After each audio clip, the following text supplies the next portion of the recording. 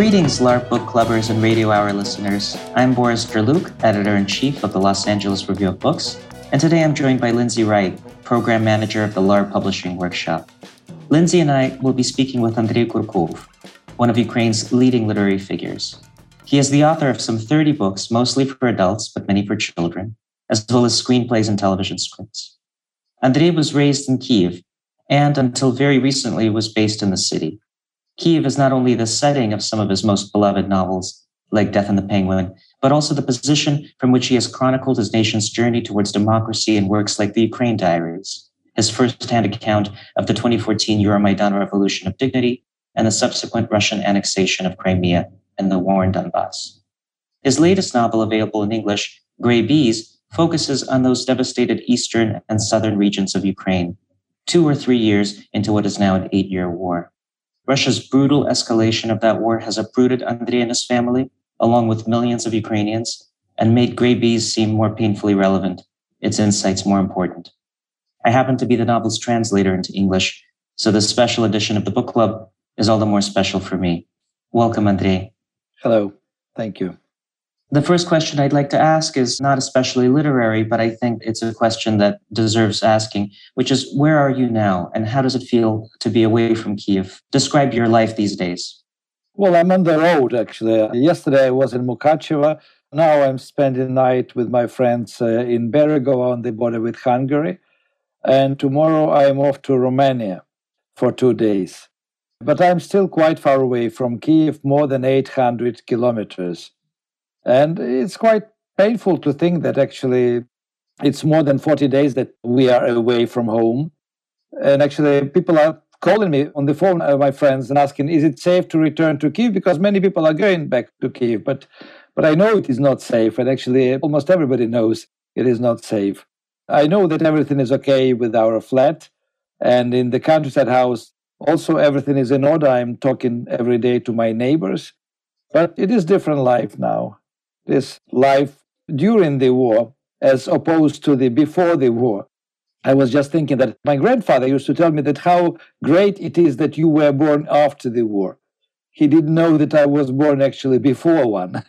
Yes, it's very painful indeed. And you've spoken, I think, very movingly about how this war is a continuation or perhaps a return to the 20th century, perhaps even to medieval times. It is because, when civilians are targeted and when you have carpet bombing of the towns and cities and villages, it is not only barbaric, it is Second World War destruction of life in general, not the fight against the enemy army, but the fight against enemy nation or just anything alive, because lots of animals also fell victims to this war, including animals in the zoos. One of the first victims were 2 chimpanzees in Kharkiv Zoo, which died in the bombardment.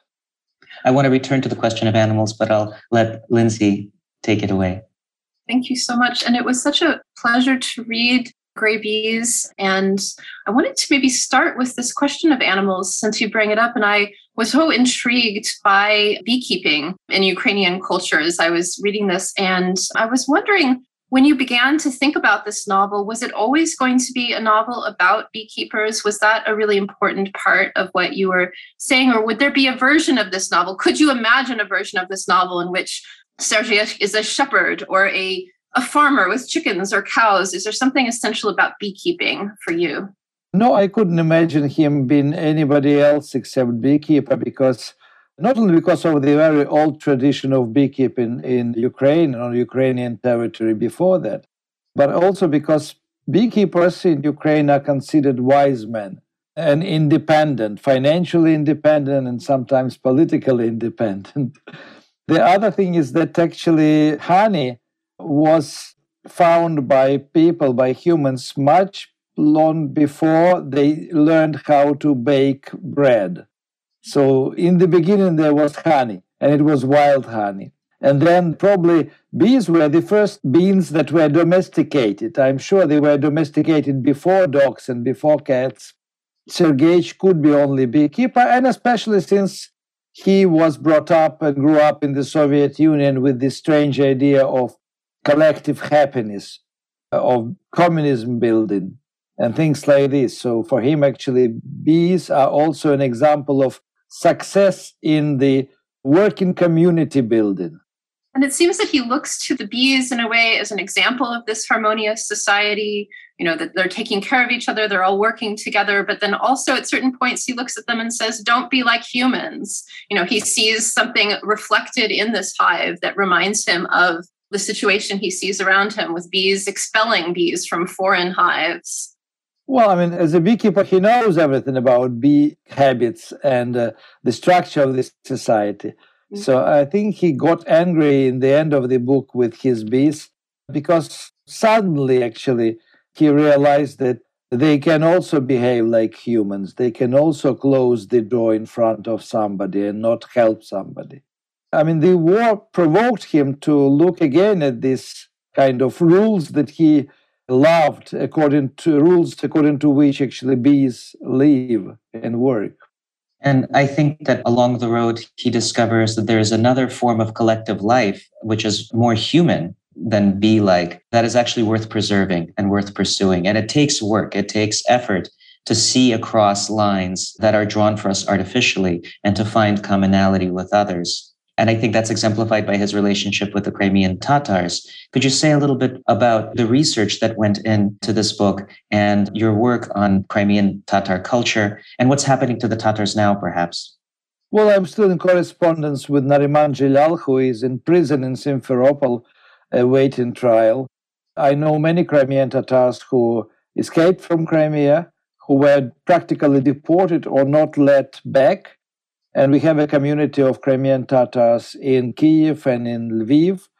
And I'm very grateful to many of them because they were my advisors and they gave me books and they told me the stories and told me about traditions and everything. So I wouldn't be able to write the third part of the novel without them. Actually, first two Crimean Tatars who were helping me, they were Ilmiu Umerov and Cheygos. They were Tatars who were freed from Russian prisons by Turkish President Erdogan. And then they were just sent by plane via Istanbul to Kyiv. So, Ilmiu Umerov was sharing with me the traditions of burials and death-related things, which are very important in the book, but they are also important now when Crimean Tatars are persecuted and so many of them are missing and you don't know where the bodies are. So, they are in a very difficult situation because, if they fight, they are expelled or put into prison. If they are silent, they lose dignity and they practically become invisible for Russian-speaking society. I know also that, for example, there are Crimean Tatars children in Crimean schools, and there were several cases which were documented when the teachers were telling the other pupils that Crimean Tatars were traitors during the Second World War. And here we have in the class grandchildren of traitors and things like this. So you can imagine what they feel and how the parents feel for their children when they tell these stories when they come home. We see that reflected in the book, this idea of rewriting history, who gets to tell the story of history and how important that is, especially in some of the Russian characters. There was the older lady who run into at the very end of the book who says, this land has been Russian Orthodox since time immemorial. When Putin was here, he told the whole story. This is sacred Russian land. And this idea of the rewriting of the history in order to create this very different narrative. And I wonder if you see that reflected around you now today. Well, this war that we have now, it's all about rewriting history because 20 years ago, 15 years ago, Putin used to repeat that Russians and Ukrainians are brotherly nations. Then he changed his narrative and started saying that Russians and Ukrainians are the same nation. And before the war, he started saying that Ukrainians don't exist. These are just Russians who decided that they are a bit different. So, you see that actually the history was never rewritten so often and so fast as in these days. And he needed this history to be rewritten before the war. So, before the war started. So, he is now repeating the same thing, that actually Ukraine belongs to Russia, Kyiv belongs to Moscow, and he doesn't care that actually it was Kyiv's Prince Dolgoruki, Yuri Dolgoruki, who built Moscow, who had a concept of Moscow, and who created Moscow Kingdom. And Yuri Dolgoruki is buried in Kyiv Peczerska Lavra Monastery. What is incredible also that Kyiv is 1,540 years old and Moscow is only 875 years old, but Putin still considers Moscow the heart and the historic heart and the beginning of Russia. If it is beginning of Russia, it should be separated from Ukraine. It should be separate from Kyiv and from Kievan history. Absolutely. And that's a long struggle for Ukrainian people to establish in the eyes of the world, not just the truth of their history, but just to convince the rest of the world not to listen to the big nation right next door. It takes time. It's difficult. Even Europe understands more or less already that Putin was lying and is lying. But, for example, Latin America doesn't know anything about Ukraine. Russia is investing now in fake news in Latin America, sort of sharing on social networks articles about anti-Semitism in Ukraine and how dangerous it is to be a Jew in Kyiv, and about Nazi government and Nazi parliament. And of course, they don't say that there is not a single nationalistic political party present in the parliament, because Ukrainians en masse don't vote for extreme right or extreme left. Yes, and just to follow up on that one point, it's interesting that Sergeyevich himself undergoes a kind of education about what it means to be Ukrainian. He comes out of a gray zone, which is neither here nor there. And along the way, although he returns home with a new notion of what the country around him is. And do you think that's a process that a lot of Ukrainians have undergone by force through the last 30 years, but especially the last 8 years? They are undergoing this by force because they were not asked to do this without force by the government, because politicians were hopeless in Ukraine and they never cared about country and about the future. Because, people in Donbas, they didn't travel. Very often they wouldn't leave their district, not even region, but even district. They were sitting at home, and for them the world was delivered through television. So they didn't know anything about people in Kyiv, people in Chernigiv, people in Western Ukraine, and they believed all the cliches they were shared with by local politicians who were connected with mafia and with local oligarchs. And those who traveled, Western Ukraine traveled a lot. And people are much more European, much more flexible, more active, and have more concrete ideas about Europe, about what Ukraine should look like, etc. People from the regions where people didn't travel, they are like uneducated. Now they are getting this education the hard way. And I'm very sorry for everybody. I'm sorry for myself, but I don't really think about myself because, we are still in a good position comparing to people who left Chernigiv, Sumy, Mariupol, and now they have nowhere to go back. They have houses and blocks of flats, apartments destroyed, just ruins and ashes. And tens of thousands of relatives dead in the streets. Yeah. This is a result of complex situation, I would say, but the main guilty party is Russia and Putin, of course. And not only Putin, but actually because Russians created Putin. And I am afraid that actually if Putin is dead, Russians will create Putin number 2 and Putin number 3. It will be just like not a royal family, but a political dynasty, not a family dynasty. Because they think it's nice to have a Tsar, and it's nice that the world is afraid of you, and it means that you are important. But any murderer is important until he is put into prison. Absolutely. One of the things that I think is so interesting about this book and the way that Sergeyev has this journey where he starts off in his village, not having traveled, not having had any desire to travel, in fact, refusing to go with his ex-wife and his daughter to leave the village. And he is sort of forced by circumstances out onto the road, experiencing these different interactions with people. And we see him having to leave his political passivity in a way that he has to make choices. He has no choice. He accidentally, on purpose, reveals the location of a Russian sniper who is then blown up. he has to make choices when he gets to Crimea about whether to intervene in the detention of his friend and his friend's child. And I wonder if you are seeing that now. Do you think that is it possible to remain in your little world, in your beekeeping world, blind to the politics around you now in Ukraine, or is that time past?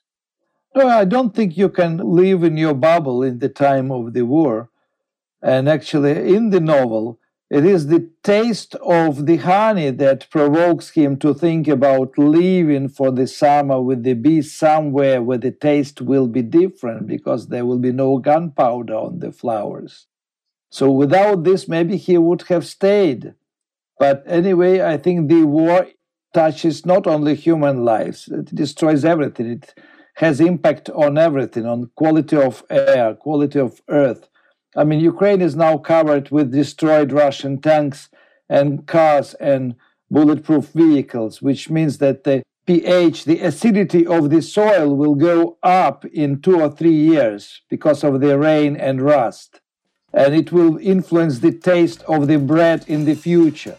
Not only bread, but everything which will be grown on this soil.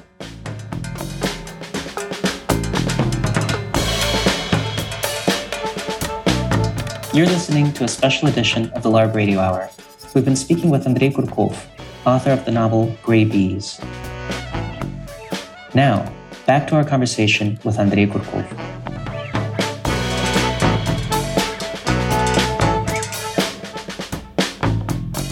Ukraine has often been characterized as the Bloodlands, as a place of one disaster after another.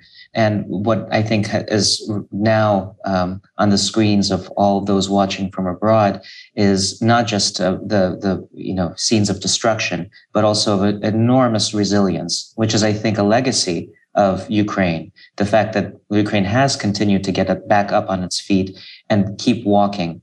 In a way, Sergeyich, although he himself is not particularly aware of his Ukrainianness, he doesn't think in those terms, is a kind of emblem of this resilience, which is taking up responsibilities day by day, following one's needs and following the needs of one's neighbors, and sticking together as much as you can and just going on.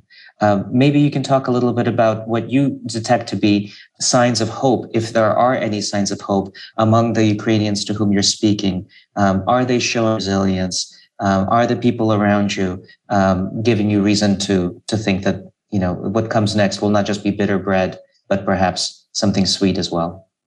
Every society consists of different people, and you can only sort of guess how big is the percentage of active people or people who are prepared to sacrifice their life for the freedom of others. And for Ukrainians, freedom is more important than stability or quality of life. Unlike Russians, who actually prefer stability and quality of life to freedom, because Russians accepted political life without opposition on the demonstrations, on the protests, harsh punishment for sharing posts which can be considered not patriotic, etc. In Ukraine, it would be impossible because in Ukraine, freedom comes first.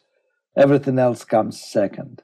So, I mean, this comes from the history, which is rejected by Putin. But the history of Ukraine is indeed opposite to history of Russia, because Ukrainians never had royal family.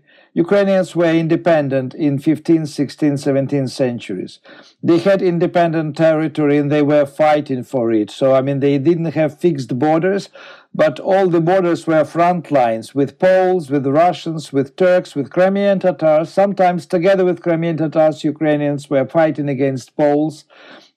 But it was not maybe a proper country because they didn't have currency, but they had diplomatic service. And you can find actually correspondence between Turkish Sultan and Ukrainian Hetman in Istanbul archives. There was a legal system, there were military courts. I assume some of them were as corrupt as today's Ukrainian courts, but they existed. And actually, what is more important, there were elections of Hetman, of the head of the army, and elections of higher officers. And although Ukrainians voted for one hetman, but 2 or 3 days later they would be unhappy with him and they would try to start intrigues to remove him and to re-elect another one. So, I mean, this is completely different concept of life and different idea of communal life and society life. And that's why actually I think when the matrix of Soviet behavior disappeared together with the Soviet Union, the ancient matrix of this individualism, of this organized anarchy, came up to the surface and replaced the Soviet matrix of behavior. And that's why actually the Ukrainians became warriors. That's why we have 400,000 war veterans, Donbas war veterans, who became a community, who started writing books themselves, started publishing houses, started pizza chain restaurants, etc. And they now all left for the front. So I hope most of them will survive and they will come back and they will influence the development of the society, because local mafia is afraid of them. Because, yes. I mean, they represent power, different power, not power of money or power of good connections, but power of justice, because for them justice is very important. And for them actually to be just or to be honest means more important than to be rich or to be successful in business. Yes. And I think I'd like to talk a little bit about the importance of language there, because one of the gestures that Sergeyich makes that is analogous to this organized chaos that you talk about, this organized anarchy, is the changing of the street names in his hometown. He makes that decision. He does it by himself, and it is a kind of shift in his perspective on the world. So maybe we can talk a little bit about the language that he uses and the importance of language in this conflict right now. What's happening to the names of places, the names of cities, the names of streets, what's happening to monuments, and what the role of language is in today's war. Well, in the village where Pashka and Sergeyich live, there are only 2 streets and one small, I don't know how to say, it's half street. Lane, yeah. A lane, yeah. And these 2 main streets have very typical names for the Soviet times. Shevchenko, national poet, Taras Shevchenko, and Vladimir Lenin, universally known. Indeed, several days ago, Russian soldiers were shooting at Shevchenko monument in Borodyanka, and there is a famous photo now on social networks of a monument with a bullet hole in the head. And this was also, I mean, this was a Russian way of not changing the streets, but their answer to renaming the streets in Ukraine, because they still want to have Lenin streets and Lenin monuments and not monuments to national poets. But in fact, in the book, Sergeyich has sometimes confused ideas about what is happening, because he is speaking using the language of 1960s, 70s, and 80s. And when he speaks to a young Ukrainian soldier, Petro, he listens to the language of 2014, 2017. And that's why actually there is some kind of subconscious envy and desire to try to speak this language of the young people of the new era.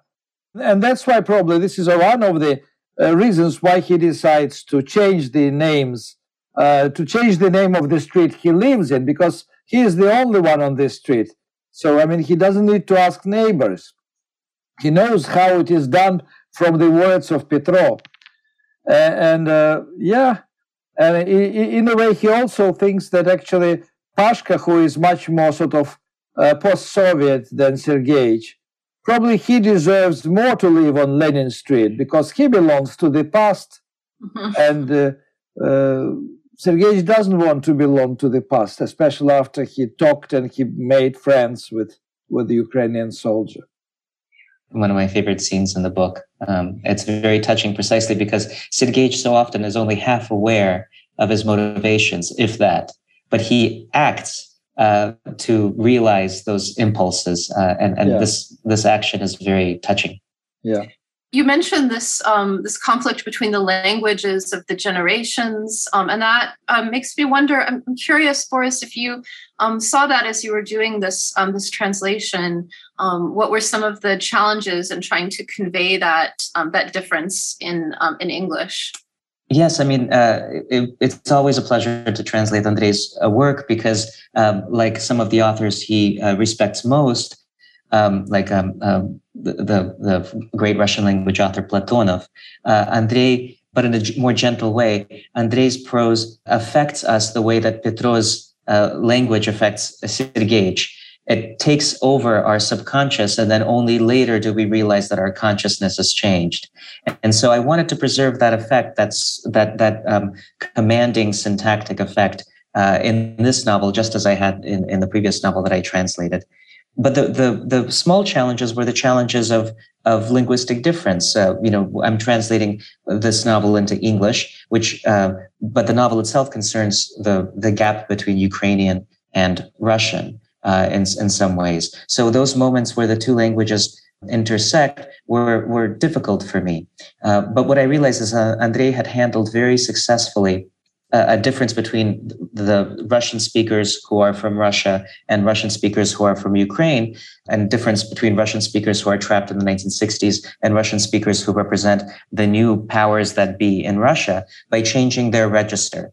So there is a great deal of cynicism in the language and even in the structure of the sentences of those who represent the new Russian mentality, which is really the old Russian mentality, but the ones who come to Ukraine from Russia as occupiers, and the language of Sergeyich, who is kind of bumbling about in the only language he knows. So the real work for me was getting into the mental space of these characters. The language came later. First, I had to feel my way into Sergeyich's consciousness, feel my way into the consciousnesses of those around him, like Pashka. And then once I had that in my system, once I've absorbed those ways of thinking, then I could find the proper English language for them. Andrey, I'm really curious. So you write primarily in Russian. Do you see a difference between the Russian that is spoken and written in Ukraine from the Russian that is spoken and written in Russia? Of course. I mean, these are two different languages. I mean, they are using the same words, but sometimes they use different meanings. And Russian in Ukraine was influenced by Ukrainian a lot, and even by Polish and by Ukrainian culture. So, I mean, we have different lexic, we have different vocabulary, and there are words which are not welcome in Ukrainian Russian, but they exist and they happily in Russian. And actually, I remember that when the war started, the first word, which was a marker that somebody who said this is a Russian, was porebrik, which is the corner, I don't know, the step between pavement and the driveway. And it sounds very aggressive for Ukrainian Russian speakers, but it is very normal for Russian speakers. Because it's actually the root of this word is rebro, which is rib. Exactly. Yes, and of course, that there are so many kinds of Russian spoken in Ukraine. There's a general Ukrainian Russian that is mutually intelligible, but there are also regional Russians. There's the Russian of Donbas, the Russian of Odessa in the south, the Russian of Crimea, and one of the victims of Putin's aggression in the name of the defense of the Russian language is this variety. He's killing the real Russian speakers of Ukraine. And the Russian that's spoken there as well. I was very interested in this word, wonderful word in Ukrainian. I was wondering if you could talk about frenemy and what the word is in Ukrainian, and is this a difficult word to translate into English because it's so important to the novel? We see Sergeyich and Pashka, who have known each other since they were small boys, have this love-hate relationship where they have hated each other since they were boys and yet deeply care about each other and each other's survival. And you translate that as frenemy. So could you tell us what that word is? The word is wrażeniatko.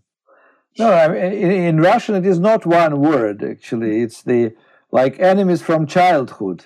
Mm-hmm. So Boris was very creative and inventive, and I'm very happy that he managed to put these two Russian words into one English word. And I hope that this word will live long enough and will pop up in different texts, maybe written by American writers now. Yes, it's actually a word that exists in English, and I just thought it was perfect to render this relationship. What I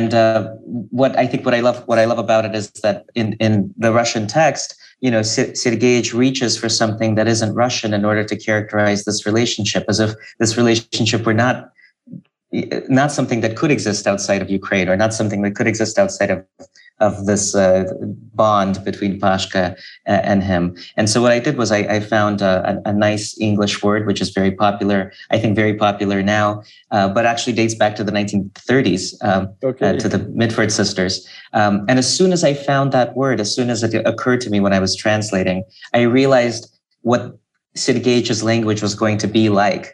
So often you start a translation and you're looking for the right tone. You're looking for a way into the text. And then something happens and you just click with the subject. And here I clicked right around that word. So I'm very glad that people picked up on the choice, and that they too felt that it made sense in the language of my friend Sergeyich. One of the things that was so interesting in this book, and I was thinking about it as we were trying to arrange this interview with the differences in the time zone, was the perception of time that Sergeyev has in opposed to Pashka. So Pashka doesn't seem to care about the hours of the day, but he's always crossing off the days on the calendar and keeping track of when the patriotic holidays are. Whereas Sergeyev has to have his clock that is always correct. Why, we're not sure, because he has no appointments, but he needs to know the time. And I thought that was such an interesting difference that shows their characters. And I was also curious, do you find that your sense of time has shifted or changed at all since the beginning of the invasion? Of course. I was surprised 2 weeks into the war that on the working days, I would receive like 20, 30 requests from journalists asking for interviews. And on the weekend, none.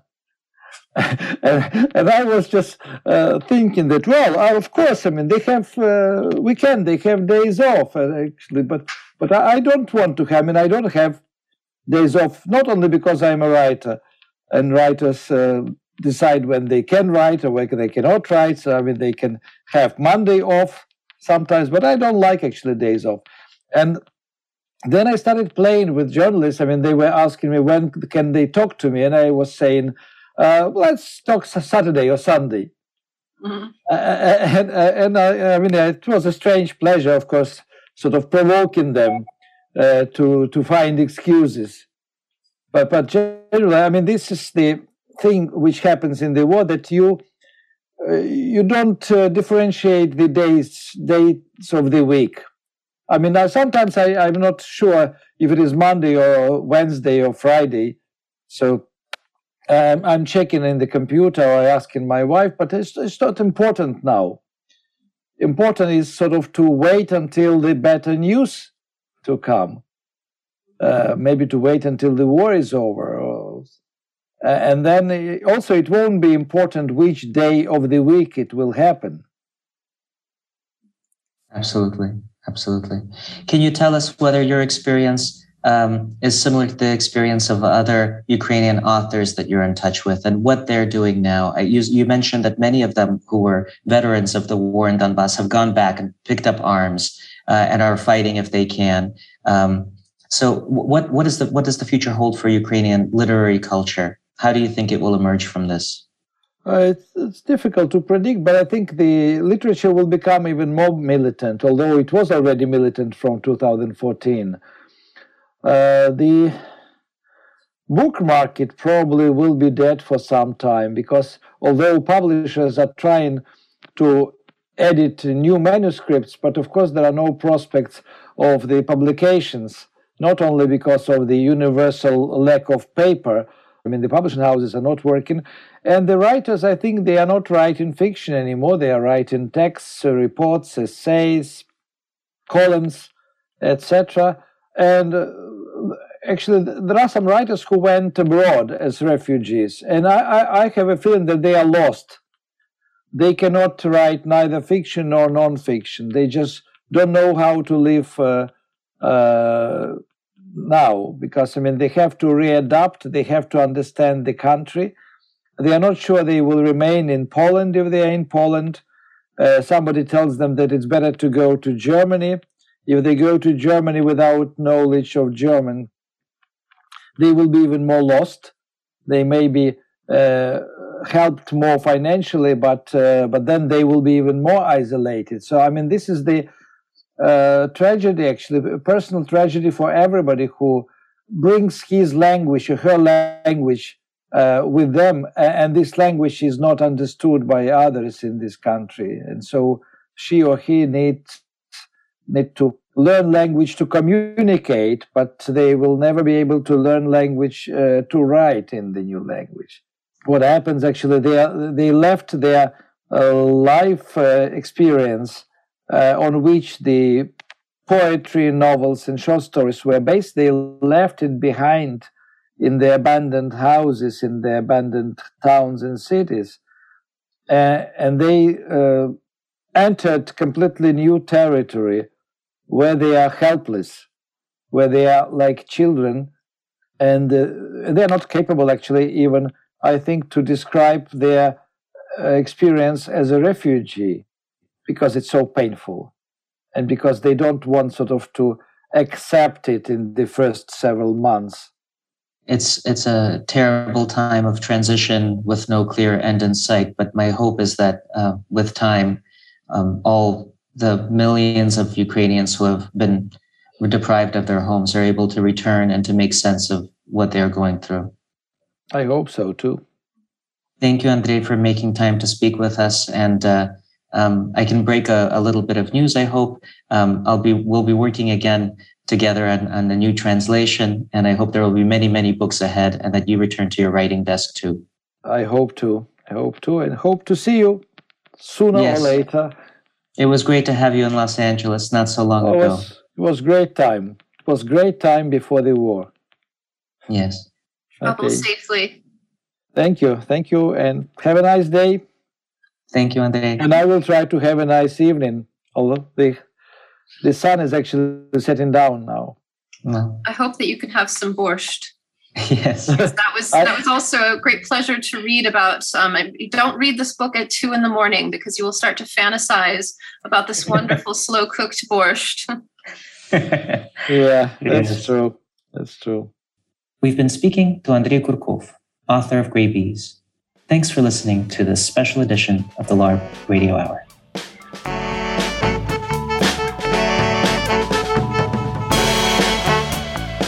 Thanks for listening to the LARB Radio Hour. Subscribe to our show on Apple Podcasts, SoundCloud, Spotify, or wherever else you get your podcasts. If you like the show, please rate us on Apple Podcasts to help us get the word out, and we'd love to hear from you. The producers of the LARB Radio Hour are Medea Ocher, Kate Wolf, and Eric Newman. Our executive producer is Alan Minsky. Our sound engineer is William Brodden. Editorial production by Jake Levins. Our intro music was written and performed by Imogene Teasley Blodden.